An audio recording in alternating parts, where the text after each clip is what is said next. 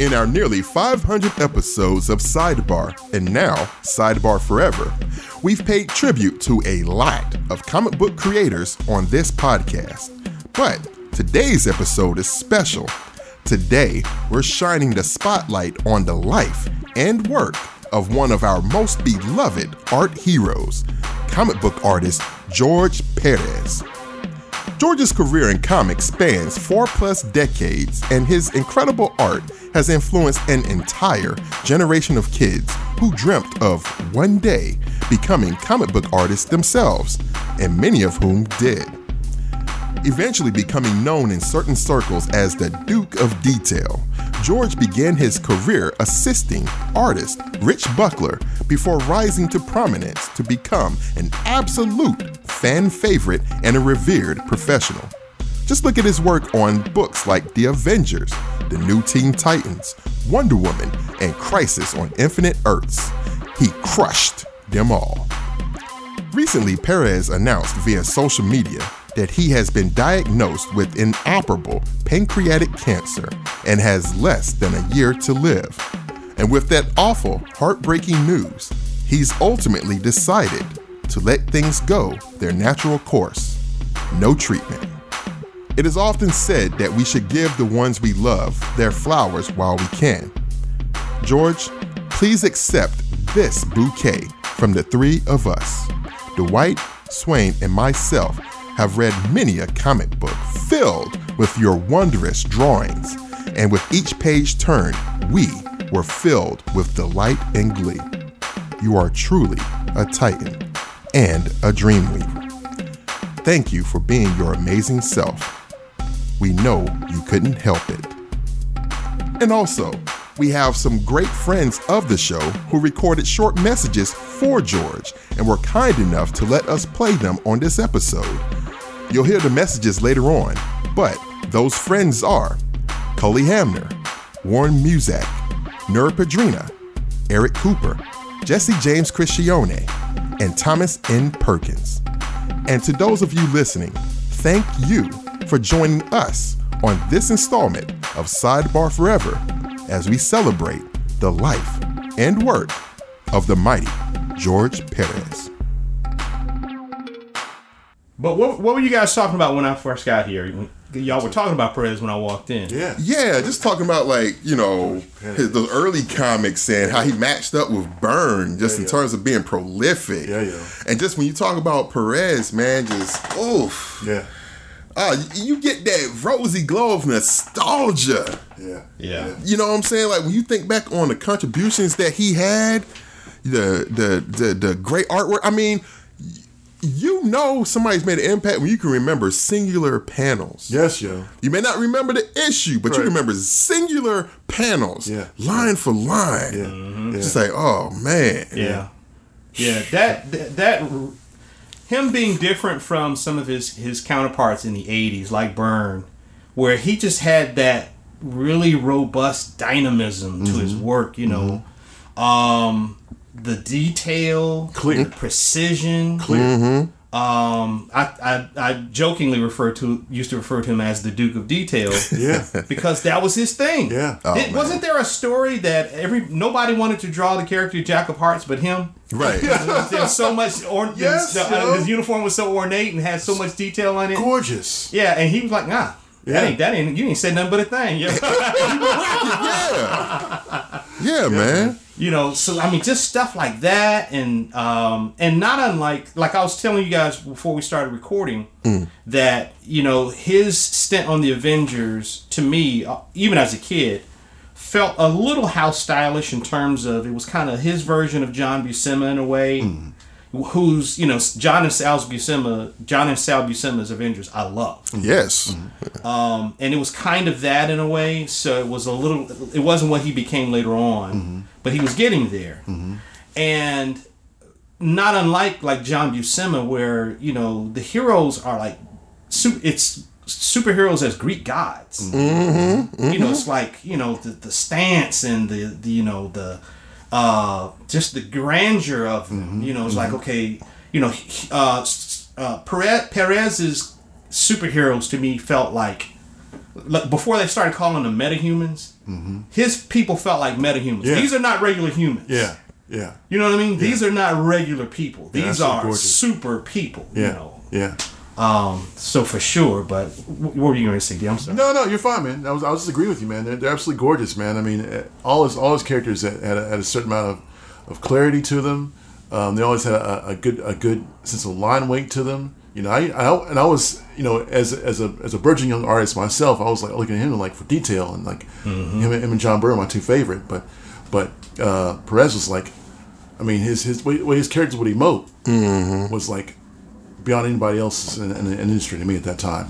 I mean, you could see like, and his ethnicities were like always like always on point. Right. And I wasn't like really into. I was like, okay, who is George Perez? You know, but when I saw his work left an indelible impression on me. I knew exactly who he was. Right.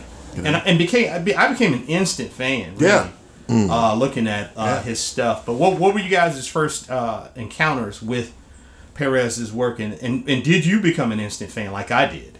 Yes, I can tell you my first Perez book was Justice League of America 193, and it came out of one of those, you know, those 3-packs of comics in the plastic bag. Yeah, multiple choice. Yeah, exactly. When it was going to be Avengers, Ghost Rider, And then Uncle Scrooge or something. Exactly. Weird War Tales. Yeah, okay. Maybe there's a And his Justice League of America 193 was in there. I remember it specifically because not only was it him, but he was drawing. The villain was Dr. T.O. Morrow. Tomorrow. Oh, Clever. nice. And it had. is that the one with the ants on the cover? No. This is actually had a Red Tornado. Okay. And T.O. Morrow had constructed the Red Tornado. Nice. And the Justice League had to fight the Red Tornado, who was their friend by this time, the ally, but he was being controlled by Dr. T.O. Morrow. And what was the other thing about the issue, you know, not related, is it was Rich Buckler doing an 8-page insert, those super spectacular that DC used to do. Yes. It was a super spectacular preview of All-Star Squadron. You know? Wow. So I was like, so that's why I remember the issue apart from Paradise. But back to Paradise, though, the detail readily apparent. Yeah. Readily apparent. Oh, yeah. And that standard Perez rubble was present. Yes. You know how Byrne had that rubble and the mechanics? There's that Perez rubble that always stood out. Yeah. You know? And again, it was just the way that the characters would emote, like especially like his Superman, you know? Batman wasn't in the league during that time for whatever reason, you know? But it was Superman, was Wonder Woman in there?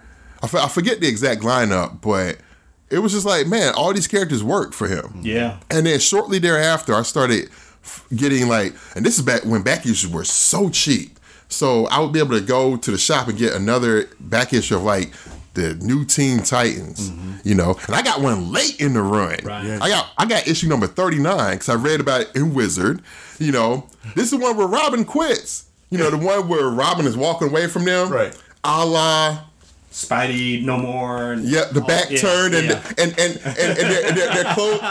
Isn't on the cover? I'm trying to remember. They have like their clothes draped over the logo, like their uniforms. But Like it's actually Robin and someone else. Speedy.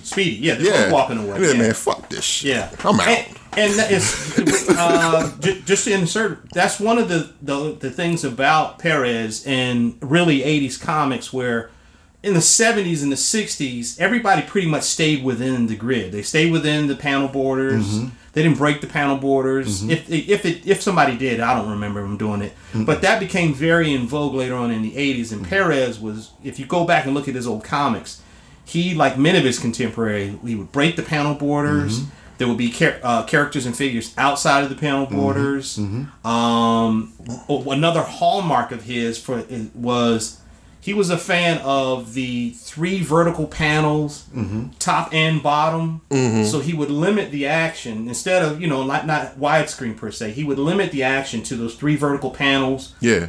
And so you'd see that recur a lot. And maybe that was to not have to draw a lot of backgrounds and to focus on whatever needed to be done. Maybe that was something that was requested in the script. I'm not sure. Mm-hmm. But if you go back and look, there'd be 3 to 4 vertical panels. He used that quite a bit. Mm-hmm. And that was kind of one of his go-tos. But you talk about the rubble, man. The other thing is Perez, as a descendant of Jack Kirby, was a fan of the Kirby dots. Yep, Kirby Crackle, sir. Yeah, the Kirby Crackle. Yeah.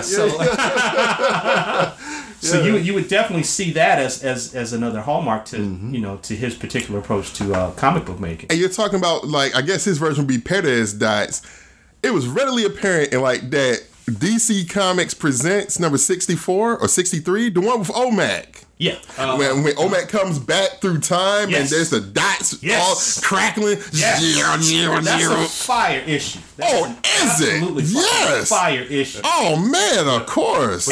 But also, don't forget the infamous Avengers 166 show where Thor's wielding his hammer. Yes. Go suck him into the warp, and he says no, and he stops it. Yes. That's my shit. Yes, yo, yes. Absolutely. Old's blood. Yeah, always oldest blood or old's blood. Right. Yep. But what about you, D? Yeah. I mean, first time I saw George Perez works, that it would have to be like it'd be Avengers, man. It would be the Avengers that I recognize him as being like a true force. You know, I mean, it's like, damn, dude. I mean, you took us so much. It's like the atmospheres and, like you said, the environments they were saturated, man. You could feel the grounding. Like you knew when. Even then, I knew when someone was taking a shortcut. Like you read certain comic books, okay, they're not drawing backgrounds. Why aren't they drawing backgrounds? Why aren't they grounded in the real world? Yeah, you never asked that question with George Perez. Yeah, like you knew exactly where they were. You knew exactly what they're doing, and his costuming was gorgeous, man. I mean. That, and then when he went into the New Teen Titans, man, he went next level New Teen Titans for me, man. Yeah. I mean, he created so many great costumes. Yeah. Taskmaster, of course, by going yes. Taskmaster's much. Yes. But also Lex Luthor's battle suit. Perez designed that? He designed George Perez. Oh, man, okay. Luthor's battle suit. Damn. Yeah. So, yeah, he man, master draftsman, man. Yeah. Master storyteller. Mm-hmm. I think for me, man, it was the Avengers as well, and I've told you guys this story before, but it was and there was an issue where they were battling somebody, and it was at the top of a half-built skyscraper, so there are the girders and all of that, and you can see the rivets and everything. Right. And there's an explosion or something, and everybody is falling and plummeting to the death, and that's how the issue ends. Right. So of course, I'm like, oh man, right? What's getting ready to happen now? Right. And I'm sure I bought it in back issue, so I immediately went to the bookstore, probably like Fisher's in Riverdale, Fisher's bookstore, okay, to get the next issue and figure out how they survived it. And of course, they survived it within like the first 2 pages, of course, and then the story moves on. Right. But it was within that particular run where, and Dwight was correcting me on this a few weeks ago, where Patsy Walker becomes Hellcat. Okay. Yeah. And I was like, oh, okay. So, they were creating a new character, and it was just fantastic. But really, before that, it was Deadly Hands of Kung Fu, Sons of the Tiger. Oh, damn. Okay. The black and white oversized magazine, Sons of the Tiger. He and Bill Mantlo created the White Tiger, first Puerto Rican superhero. Okay. And I remember thinking, okay, this guy Perez is probably, probably Puerto Rican himself. And and back then, even I knew, I was like, in some cases that wouldn't be, like some of the Filipino artists will have Spanish last names. Of course, yeah. So you wouldn't know necessarily, you see them and okay, this is an Asian person, but they've got a Spanish last name. But I was like, George Perez. And then I remember reading something. He's from the Bronx, so he's from New York. Right, and the Boogie Down. Yeah. South Bronx specifically. South Bronx. South Bronx. Put some respect on South Bronx. But I think it was definitely that for me. And then just like you said, New Teen Titans was game changer. Fucking game changer. Game over, sir. And Crisis. Yeah. Game changer. Yeah. Just game changer. Yeah. You're like, what? Right. As a funny anecdote to that too, man, is I was telling you a long time ago in Columbus, Georgia, where I went to a shop to go and look in the grocery store, a little mom and pop shop. I went there looking for comics, and I looked at the comic shop and I saw it, Logan's Run #1. Well, it turns out I find out now George Perez did the cover for Logan's Run #1. Yeah. Yeah. So I got my butt beat because I was looking at George Perez comic book, and it was like, wow, it's like full circle for me, man. It's like it's incredible how much you take for granted as a kid, and you see things like, okay, this guy had more of an impact on me in my life than I ever were truly able to understand or admit. You're being a big Logan's Run fan Yeah. and not realizing that was him. I Yeah. forget who inked that cover. Yeah. But it was the traditional superhero running at the camera, busting off the page, a la New Teen Titans #1 or a la X-Men. Giant Size X-Men. Yeah. You know, where they're running at the camera, Right. And just super dynamic. Right. Run, super, Jessica, run. Super dynamic. Just a little bit of background for anybody who's listening to this. Obviously, we're going to show a lot of love for the mighty George Perez, and we may end up pronouncing it Perez or Perez, as it's closer to its how it should be pronounced. No disrespect. Yeah, absolutely. Our lazy tongues here, we don't roll our R's like our Latin brothers and sisters do. Dude, Right. It's Al Milgram. Al Milgram inked him. Oh, okay. Okay. That's awesome. Oh, Okay. wow. Yeah, man. It's cool. But yeah, as mentioned before, he's from the South Bronx. He is a comic book artist. He's done some writing too, but he's primarily known as a comic book artist. Right. Started out assisting Rich Buckler, the aforementioned Rich Buckler, and then came into his own in the Avengers in the 1970s. And he came back to that series in the 90s, I believe. And that's where I came in. That's where you came in. Yeah. As a 90s baby. Yeah. But in the 1980s, when he co-relaunched the New Teen Titans with writer Marv Wolfman and inker Romeo Tongo, that's really, to me, that's the crown jewel of his stellar career is what he did on the New Teen Titans. But yeah, did the Deadly Hands of Kung Fu. He and Bill Mantlo created the White Tiger. He also worked on the Inhumans, Fantastic Four. He returned to the Avengers in the 90s. Created Taskmaster with David Michelinie. He collaborated. That was the second big collaboration with Marv Wolfman on Crisis. Yes. They worked together on that. He relaunched Wonder Woman with writers Greg Potter and Lynn Wein. And later on, Mindy Newell. He did some writing on that. On that series, I think for about a year, maybe. A little less than that. A little less than a year. Okay. Returned to New Teen Titans. Also drew Superman, Avengers again, Infinity Gauntlet. That's right. Yeah. Worked at CrossGen briefly. Yes. The Tampa-based CrossGen Comics, and then back to DC.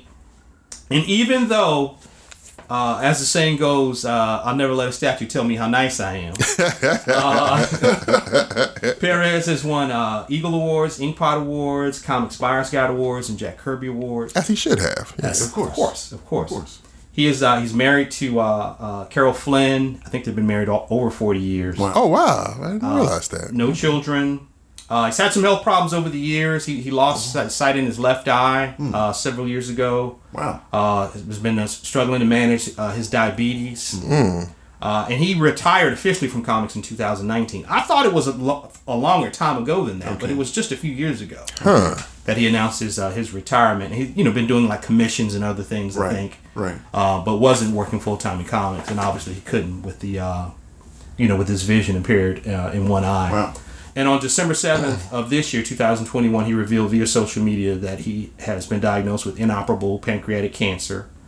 Was given less than a year to live, and he's decided he's just going to forego any kind of a treatment, and was just going to let things take their natural course. But he says he's going to try to make one last live appearance, and he says if he does it, he wants to be able to hug and say hello to all the people who show up, each and every one, And that's the kind of guy, when you hear professionals, his peers talk about him, and you hear fans, that's the kind of person that you hear him be, is just a sweetheart. There's a slew of pictures online of him taking pictures with fans. Not just signing stuff for fans, but taking pictures with fans. Always smiling, always grateful. Even I've seen him at several conventions in passing, and he was always gracious. Yeah. Always a kind guy. Yeah. Always a smile on his face. Yeah. And always rocking the Hawaiian or the flower shirt. Yeah. And he's a tall guy. He's a tall guy. He is tall, y'all. He is? Tall. Yes. Okay. Man. Yeah. Wow. Yeah. He's about your height, Adrian. Wow. Yeah. Yeah. So, Gentle Giant, and definitely one of our, beloved art heroes and a beloved figure in comics. For sure. For sure. No So, doubt. This is Cully Hamner. Aside from being a major influence on me as a budding artist and a huge New Teen Titans fan, as an adult, I'm fortunate to know what a wonderful man George Perez is. We all know it. And I hope he knows how much everyone loves him. Wishing peace to you, George. George Perez is an inspiration not only as an artist, but also as a human being. My favorite piece of artwork of his is the cover of Avengers 195. Thanks for everything, George. I am Ner Pedrina, a comic book writer and artist for more than 20 years now. One of my inspiration as an artist is George Perez, an artist whose work that I always love looking at and trying to learn on his art pieces. George Perez has made a great impact in the comic industry with his very detailed and mastery of storytelling that can be seen best of all in the New Teen Titans, Crisis on Infinite Earths, Infinity Gauntlet, and JLA Avengers. The fundamentals and his innovations that he brought forth are something to strive for. His pages or panels with group shots and details cannot be matched. I was introduced to George Perez with the New Teen Titans Volume 1, Issue Number 2, Today the Terminator. The first time I saw that comics, I was hooked, and I searched all the places where I can find his books. But it was really hard because there are no comic book stores where I live. You can only chance on some random issues from a few second-hand booksellers. I got most of the Judas Contract issues this way, and issues 6, 7, and 12 of Crisis on Infinite Earths. And when I moved to Manila and started working, I was buying most George Perez titles that comes out. Up to now, I'm still buying back issues of his art, and I will always be a George Perez fan. You know, back in the day, you were either like an X-Men person or a Legion person or a Teen Titans person. I was all three. Yeah. And because of the likes of George Perez. Yeah. You know? Yeah. You know, I mean, did he? I could have sworn he did some covers for Legion too. Legion superheroes. He may have. Probably did, yeah. He may have. I mean, he's that prolific. There's a point later on in the conversation where I definitely want to talk about like some favorite covers by George Perez. Sure. For sure. But what were you guys in terms of back then? Were you all X-Men people? Were you Legion people? Were you Titans people? Were you none? I know Adrian came along in the 90s, so you were more X-Men. Wildcat and an X-Men person. Yeah, X-Men all day. I mean, we were gonna ask that question. Yeah, I was gonna say. We know with whom we speak. You know, X-Men first, Titans second, and then Legion. Okay. Yeah. So, Okay. Yeah. Yeah, but he really made his mark, man. Just looking back at, and we can actually talk about it now, but those covers for Teen Titans.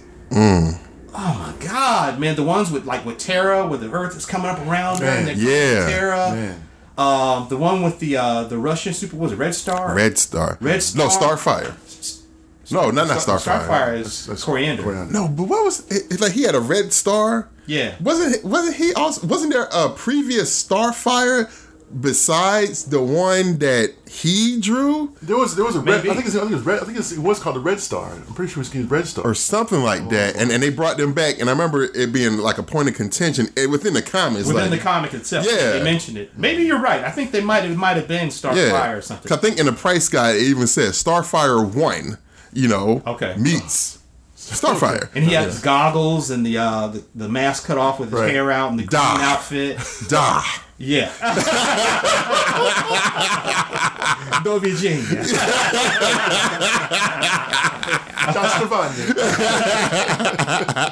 But yeah, and the red star on his shirt. Yeah. And he was fighting for his sister, wasn't it? Yes. His sister was sick. Mm-hmm. So and they were like, why is this guy like getting in our ass so hard? But he was fighting for something more than just Right. his honor or for Man. bragging rights. Man, you know what's another classic cover from that Teen Titans run? The Doom Patrol thing with Robot Man hanging crucified in the swamp. Man, my if that God. didn't make you pick that that shit up, I don't know what would. Yes. And then you had to get all 3 parts. Like, what the fuck? Oh shit! That was fire. The one where they're all the characters in the center of a spotlight, and there's these white lights or white designed images. You're like little jag. Pointing towards it. That one is great. The what about the one with he's great at drawing like just regular people in the midst of like the heroes. The one called Runaways with like the kids in the background of like all these missing kids. Yeah.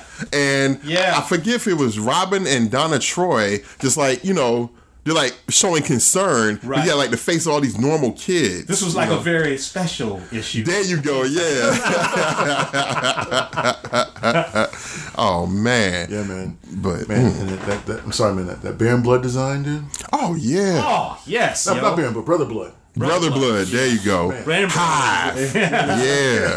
That was in Invaders, right? And you know, and Trigon. Trigon, of course. Trigon. Raven's dad. Yeah, man. Tripping. Raven, man. Those clouds. Raven's tripping. Yeah, yo. And you know, it took Rob Liefeld to mention this of all people, but he's a big George Perez fan from way back. He even met him several times. Right. And he made this correlation. He said, if you think about it, there's correlations between the Titans and X-Men. Oh, yeah. When Raven manifests her powers, it's a bird like Phoenix. Right. You know? Yeah. Storm, you can make the corollary to Starfire. They're the sexy kittens of the team. You know, and then you got the strong asshole leader, Robin and Cyclops. You know? You got the metallic strong guy, Cyborg, and Colossus. Colossus. Yeah. But you're just missing like the homicidal maniac, you know, which was Wolverine. And Garth, the Changeling, is actually like a Nightcrawler. There you go, exactly. And his name is Logan, so I guess his corollary would be Logan and the X-Men. There you go. Yeah, so there you go. So it's funny how they matched up like that in a strange way. And then you get like them crossing over in 82 or 83 with X-Men Titans. Yeah, I remember that. And you know, even though Walt Simon drew his ass off on that, could you imagine how great that would have been if Perez had the time to draw that shit? What? Are you kidding me? And then Terry Austin inked that joint too? Sir, what? Sheesh. Yeah, man. To put some context too for newer for younger people, you know, like so the Teen Titans in the Silver Age, I guess to back it up. You know, it was very popular to have for a hero to have a sidekick. Yeah. You know, because the people who were reading comics back in the 50s, 60s, 70s mostly were teenagers and younger, preteens.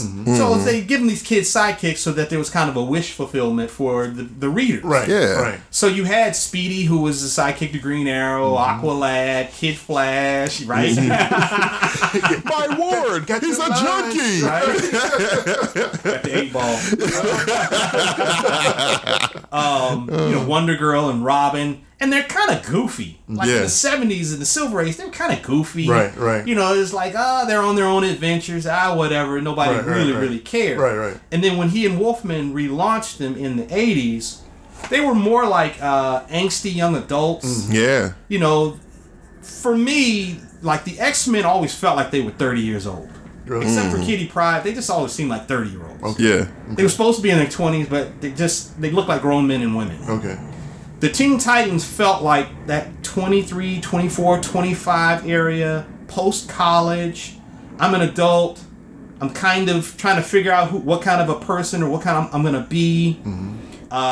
They had, you know, sexual relationships. You know, Robin was dating Coriander. Was it? You know, Donna was dating Terry, and then eventually, you know, got engaged to him and married him. And so they felt like young people trying to find their way. And they had these really overbearing or looming figures of their mentors that they were trying to break away from. So, you know, Robin is, you know, some years away from like totally becoming Nightcrawler and not being Robin anymore. Nightwing, excuse me. Nightwing and not being Robin anymore. Right. And so there's a lot of that. And then, like you said, you have the introduction of, you know, a character like Raven, you know, and Garth, and Vic and Coriander and Vic as Cyborg. You know, so it was kind of a more serious thing, and I really like felt that at the time. I remember, you know, because again, they're like, like Robin would be smashing, Yeah. Starfire, and Terry and Donna would, they'd be in the bed, and you'd see some of their domestic life. Right. So it was a very different thing from the X-Men, Right. where everything seemed to hinge around the adventures as opposed to, Scott and Jean. They're gonna get together, but it's not gonna last. Yeah, You know what I'm saying? Right. You almost got a sense her days are numbered. But that was kind of where it was. So this was a very serious take on the Teen Titans, and it really was like hey, let's mix this up and really make this something different. It was like a CW for the CW. It's like, short themes and coming of age story. Yeah. But I'm gonna defer to you guys on. And Adrian specifically, Encyclopedia Johnson. All right. Some other great covers. Again, in the 80s and 90s, the covers were the thing. Your Byrne covers, your Simonson covers, Michael Golden, Garcia Lopez, Bill Sienkiewicz, Jim Lee and the Image guys, the Guy Jenners, Adam and Cully and Brian. There was a time where we would buy covers just for the cover. Yeah, for sure. But Adrian, yes, sir. The Crisis 7 cover, where he's holding Supergirl.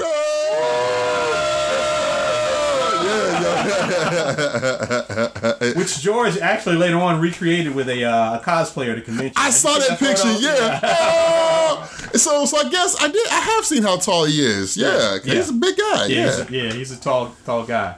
Avengers 194. Avengers 194. Which one is that? Taskmaster? That's 196. With Vision on the cover, and he's shooting a beam out of the jewel on his head, and these tentacled mechanical tentacles are moving around on the cover.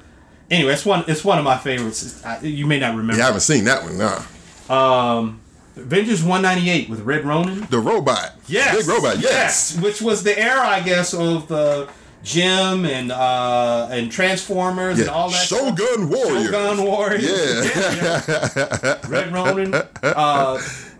Avengers 200. That's just, I always love those anniversary issues. Yes. Because they would be thick, and then the cover. You know what? This is real particular. I loved it when they would do like the number of the issue. And this stone Granite, or rock, rock, boom. And I love that on that 200 cover, It's fantastic. The cover for the Wonder Woman omnibus, where she's got her hands over her head. Oh yeah, And you got Themyscira and her mother in the background. It was kind of like a Maxfield Parrish kind of a thing, with the stones and the pillars and all of that. Deep cuts. Okay. Marvel 2-in-1 number 61. With Thing and Starhawk on the cover and the Kirby crackle all around the. Yes, yo. He just mentioned that. Yes. He showed that to me before you arrived. Yeah, Yes, yo. Man, bro, I love that. That shit was awesome. Man, that was one of my favorite covers ever. I mean, not to mention the fact that it introduced me to like the world of Adam Warlock in a strange kind of way with her. Right. But man, it was absolutely gorgeous, man, absolutely gorgeous. Yeah. And I mean, because I like the design of Starhawk a lot. Yeah. And it was like to see him like in full like flame out mode like that. It was for Starhawk was in the Guardians. Yeah, Guardians of the Galaxy. Yeah. Yeah. Which and the movie version is like played by Adrian Stallone. He does the voice of the. No, he plays the character Starhawk in the Guardians of the Galaxy. Is he? Really? Oh my goodness! Sadly miscast. I don't know. Oh no, we're gonna fly into space. Oh no! Dang. Cut me, Peter. Cut me. Another deep cut would be Marvel Team Up number 65. Oh, man. Do you know that one? What's on that one?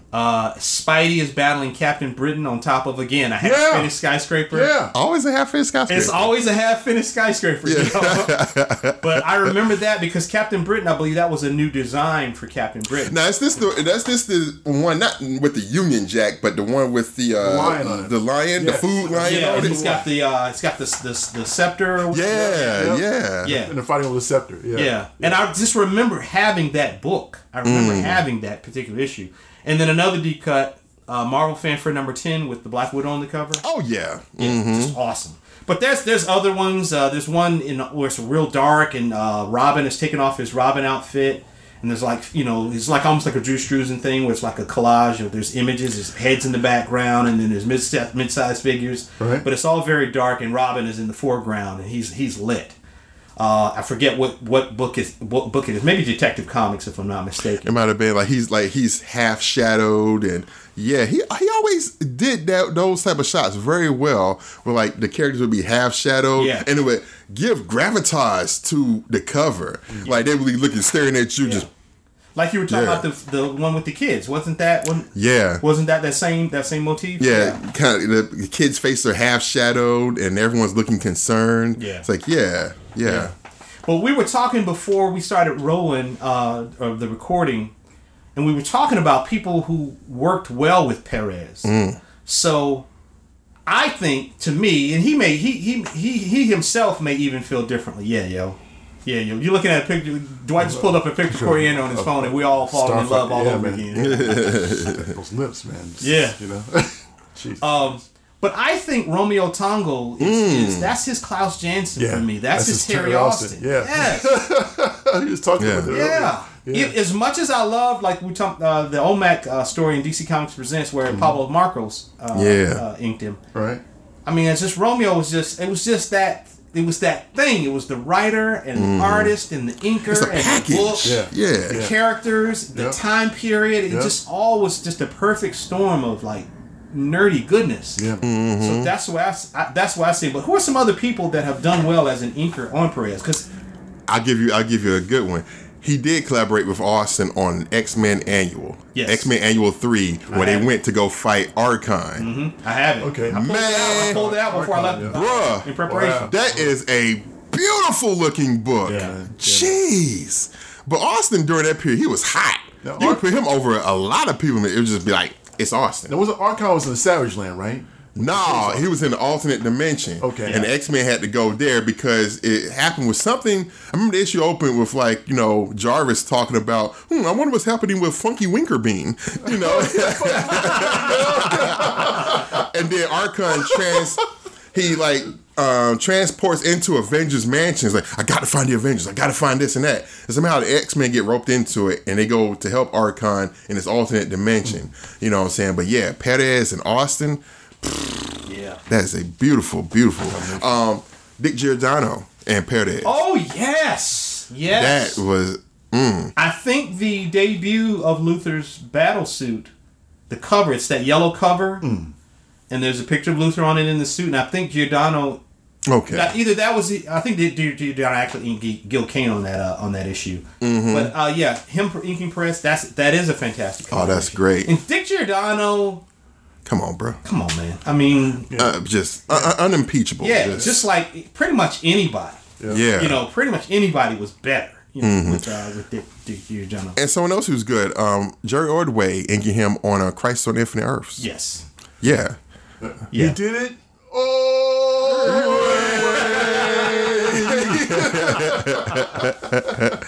Oh man. Yeah, man. And then speaking of teams like that, here's an unlikely one. Back in Action Comics 600, the anniversary issue, Wonder Woman and Superman meet up. And this comes from Adventures of Superman 423 or so. The cliffhanger at the end of that was Superman lands in this forest by this lake right now. He's like, oh, is she here? Is she here? Like, who is who here? And he's like, oh, at last. And Wonder Woman comes up and kisses him. Wow. And they embrace, what the hell? Right. See Action Comics 600 coming soon. You damn right about see Action Comics 600. So you get the anniversary. It's always thick. It's great. And it's John Byrne drawing the Superman figure, and it's George Perez drawing the Wonder Woman figure. Wow. And he's inking, and Perez is inking the whole thing, but they specifically said, John, you draw Superman, George, you draw Wonder Woman, and just ink everything else. And it's beautiful. Wow. It's beautiful. It's crazy beautiful. I'm looking that up, sir. Yeah, you should. Action Comics 600. And then in the 90s, like you mentioned before, when Perez came back to do the Avengers, I know a lot of people might not feel this way, but I think Al Vey was kind of his Romeo Tanghal in the 90s on their Avengers stuff. When you look back at it now, it's like the line is a little too soft, but it worked. Okay. For whatever reason. Okay. Paradise has said that he preferred somebody else. Like Al didn't really give him the line he was looking for, but it worked for me. Like as a 90s kid, I was like, this is fine. Yeah. Yeah, this is fine. I think the one thing I didn't like about that 90s era, and it's just consistent at the time, is the new coloring. People hadn't really perfected it. So you go back and look at it now, and it's just like everything is so saturated. And for him, he is a guy who puts a lot of hatching and a lot of rendering on the figures. So some of that gets washed out when the colors are too dark. You know what I'm saying? And so now you almost have to, I guess you started seeing in the 90s and the 2000s where people would adjust for the coloring, and maybe leave it a little more open line in certain places and let the color create the depth on the figure or the depth on the object or whatever it was. But I can see that, man. I can absolutely see that. As far as your appreciation for it in that era, man. Yeah, because you're coming out of that whole image era, everything's crosshatch. Scott Williams. Oh yeah. And but I still had a balance of I liked classic back issues, and I knew who Perez was by that time. So he came back to do the Avengers. I was like, I was all for it. Yeah. All for it. Yeah. Did you guys read his Wonder Woman run? Any of that? I read a couple of issues. Yeah. I did too, and I have friends who really liked that particular, because that was one of the latter day attempts to kind of cobble together a kind of a seamless origin and a seamless, like a characterization of Wonder Woman that worked. Right. And a lot of people will point to that as being a forerunner to, like, let's say what happens later on with Cliff Chiang and Azzarello, and in other Wonder Woman runs where they, that was the one that kind of set her on a path where she wasn't changing her outfit every other year and wearing a white pantsuit one year with go-go boots and that was, those were the only things that were really interesting about her. Is this, taking her back to her roots. Yeah, and I think that Wonder Woman run for Paradise, it deepened that Greek connection as well. Right. Like he really took a plum at saying, or drawing rather, like all these parallels. There's Zeus there. There's Ares. Yeah, exactly. The design for Ares. Yeah, that's a great design. All black and red eyes. Yes, You're fighting too. You got to put it down, man. She's taking some licks. And she's dishing them out too. Yeah.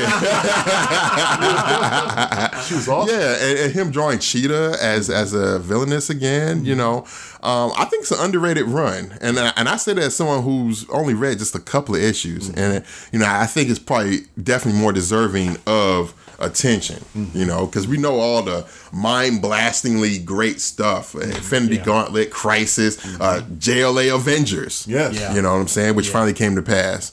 And I remember that was like his thing. Like JLA Avengers, like back in the day, in like 80s press. Yeah. Like you would read about it, it's like, oh, it's this hallowed thing. Like, oh my goodness. It's like the great white whale. It'll never happen. And then when it finally happened, it's like, oh, okay. Right. It looks great. It looks fantastic, but it's just like, oh. Right. Oh, okay. But you could not have found a better guy to draw a book like that, because he has just never... Like, if anybody was built for teams, it's him. Anybody was built to draw, like, multiple individuals doing things and 2 or 3 different characters in the same panel and all of it, and you not lose your place or not lose your sense of who they are. He kills it. Didn't he draw that issue of Avengers where Henry Gyrick came in and said, y'all have too many members on this team. We got to bring it down to 7. I think so. And it was like this huge, like the assemblage of all Avengers came. And you can almost hear like the murmuring in the mansion. Yeah. Well, okay, so speaking of which, and I didn't pull this one out, wasn't it Perez who drew the issue of the Avengers where Jarvis had his own adventure by himself? Was it? I believe it was. Might have been. Like he like runs errands and saves the world or whatever, and the Avengers come back and Jarvis is like, yeah, I handled that shit. He probably did. Yeah. I think it was George Perez, if I'm not mistaken. If I'm mischaracterizing that or misremembering that, then see that whole Avengers period, like the story y'all mentioned earlier about Count Nefaria. I'm missing a third part of that. but I know that one. But like that Korvac saga and Marcus. I'm feeling named Marcus. He can stay down the street. But yeah, like that whole period right there. That's a blind spot for me a little bit. Like that 70s Avengers Perez. I always keep meaning to get down to Tax and read that. It's goodness, yo. I know it is. It's absolutely goodness, yo. Yeah. I gotta tell you, man.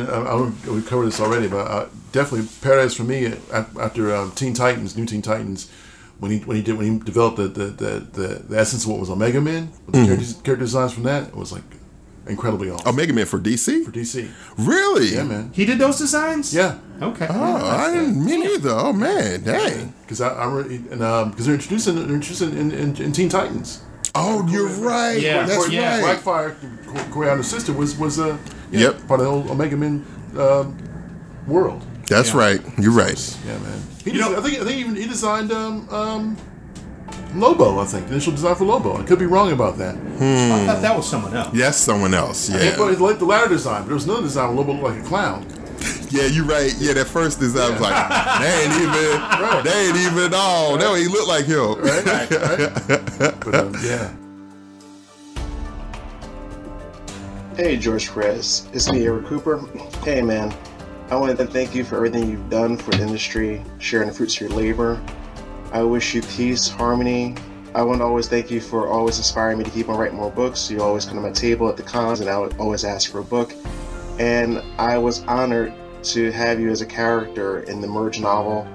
And I put you as a teacher for the main character for Merge, as an art teacher. So that was very fitting of your title and your. You're just amazing person, always full of energy. I love you and your wife, and I wish you the best, and God peace be with you.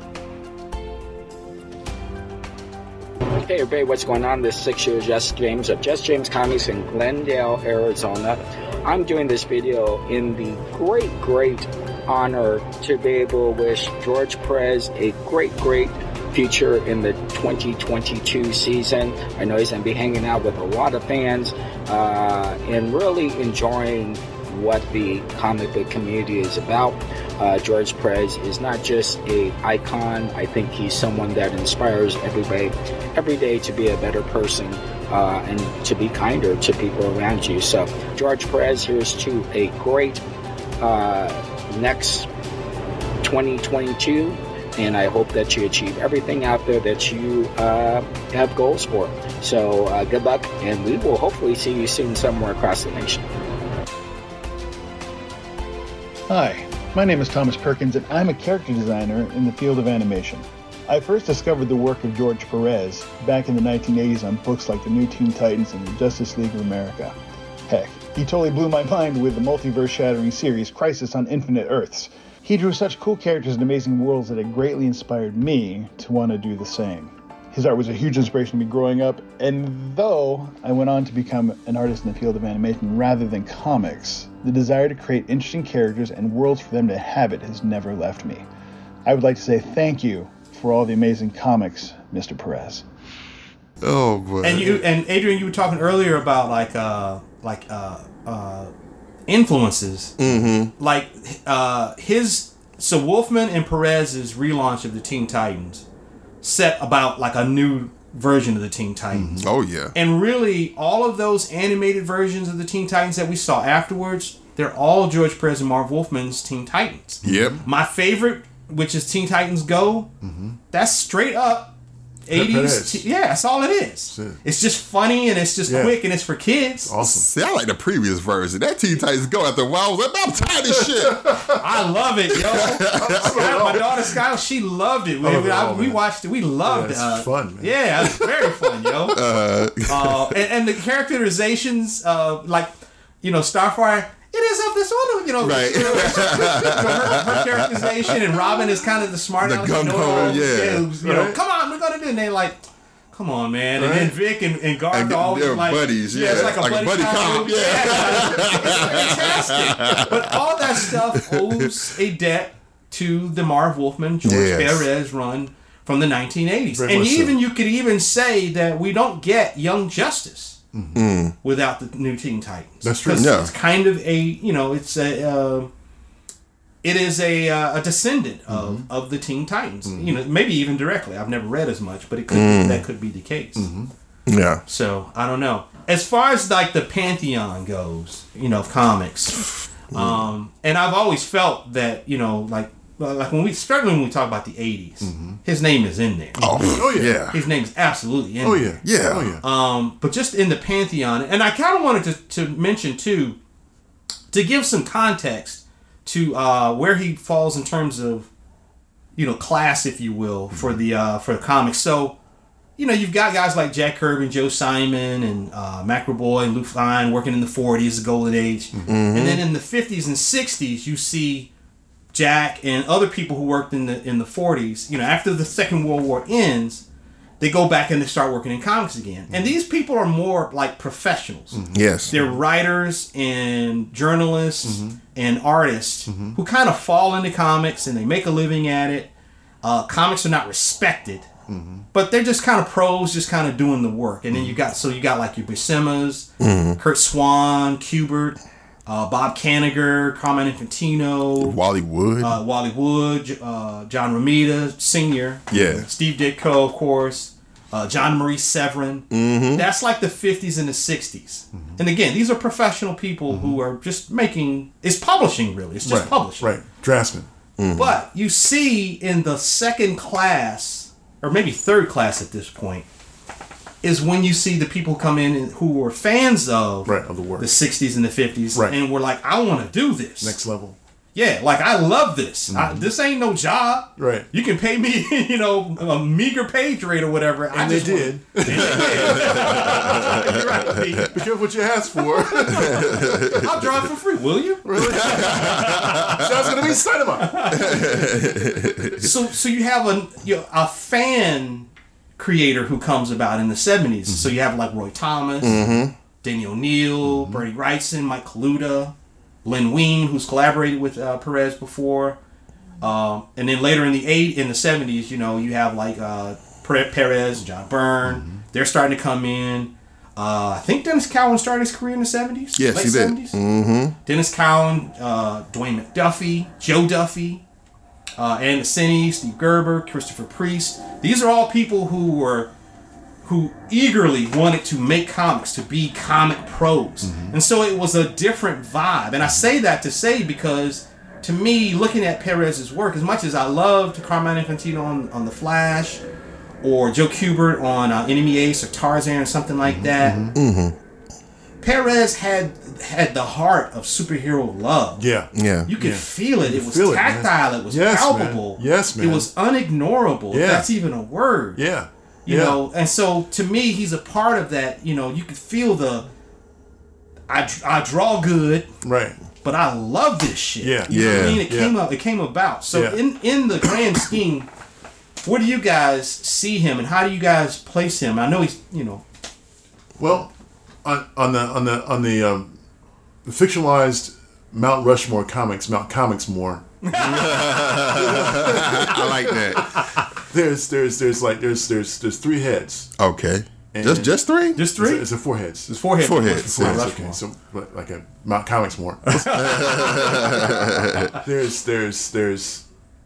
definitely a spot for Perez on there for sure. I'm not like sure he goes back and forth between positions because that guy, man, he can draw anything extremely well and make you love it. Yeah. Like his stuff to me, man, reminds me sometimes of like, you know, as a kid, you know, you look at your Sunday morning newspapers, and back when he had Sunday morning newspapers, and you had the comic section. You open it up, and you see like this impeccable draftsmanship by one of the 40s, 50s artists, 60s artists talking about back then. God, what's his name? The Star Wars comic. Al Williamson. And level of details in that. Perez to me is he's a direct lineage of that kind of draftsmanship. And you look at it, it's like, wow, this is so. It's almost candy coated. It's almost like too perfect sometimes. Yeah. It's like, damn, did he just?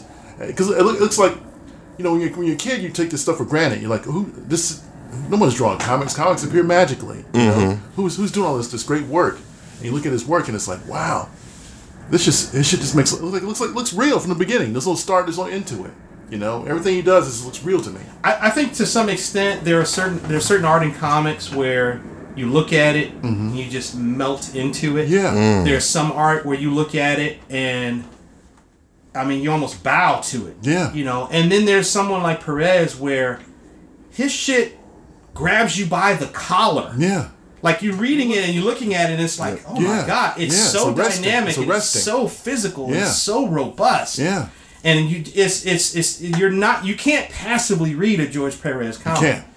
You know what I mean? And you read it over and over again too for the detail and the small minutiae he puts in and bring the story forward. Right. So like that, there's a cover in the 90s that he did of the Avengers, where everybody's got their hands held like holding swords up in the air. Yes. And it's like 50 figures or whatever, and they're all whatever. Yeah. Look at each one of them. Yeah, and I'm like, and the detail is there, and the rendering is there, and it's not unlike like the Neil Adams with Superboy and the Legion of Superheroes, where they're all flying in profile. Right. Yeah. You know, Just like, one side of them. You can just see it all. You're like, oh. Yep. But his work, you can't passively look at it. It's too engaging. It requires you to like invest. Yeah. You know, and in a way that's just different. You know, I could admire Neil Adams' drawing. I'm drooling over the drawing. Oh my God, look at the drawing. The drawing. Oh my God. Perez is like, it's always big event comics, and it just grabs you. Yeah. You know? It's a world event. Yeah. Man. But what about you, Adrian? Oh man, he's someone that across the whole strata of his career, he's always been well, maybe at the beginning he was still sowing his oats, but past that, always universally accepted across different generations. You know, the 70s guys, you guys, 70s and 80s guys.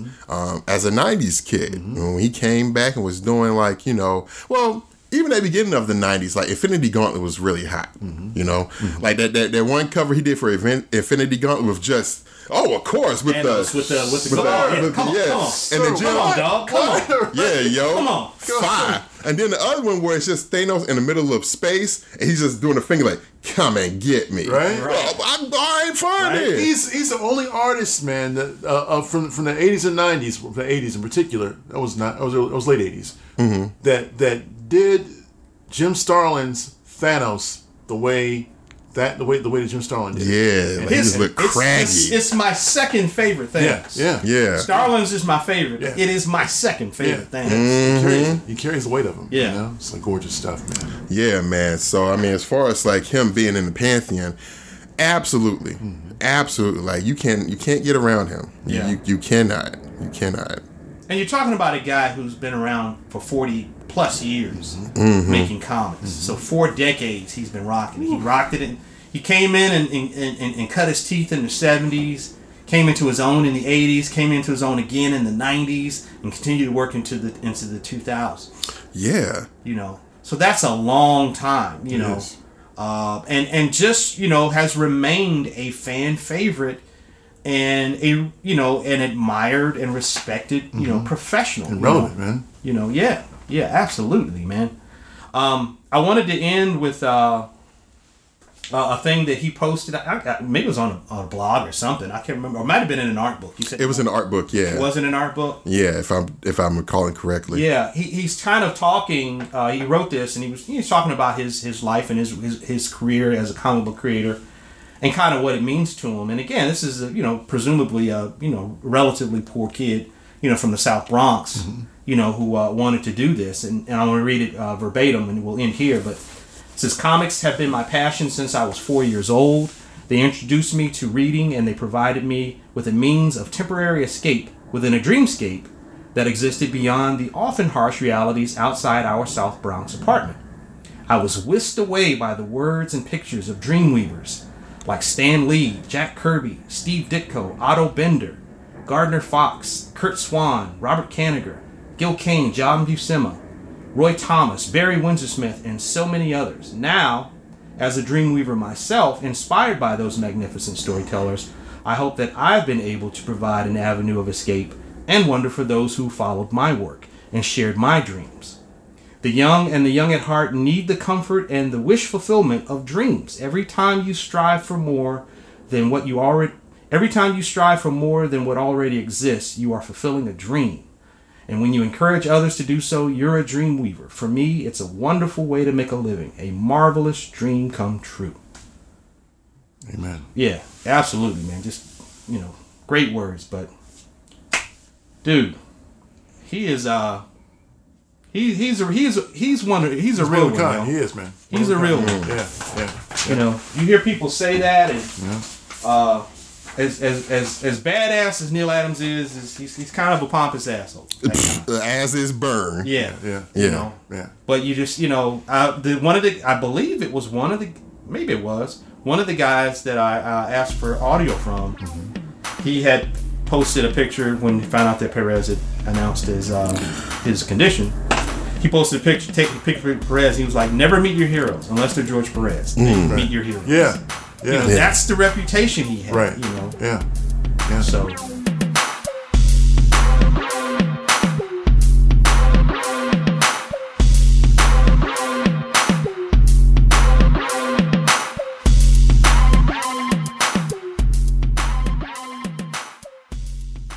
That concludes this episode of Sidebar Forever, hosted by Dwight Clark, Swain Hunt, and Adrian Johnson. You can find us online at sidebarforever.com. Any emails or questions can be directed to us at sidebarforever@gmail.com. And also, subscribe to us on social media.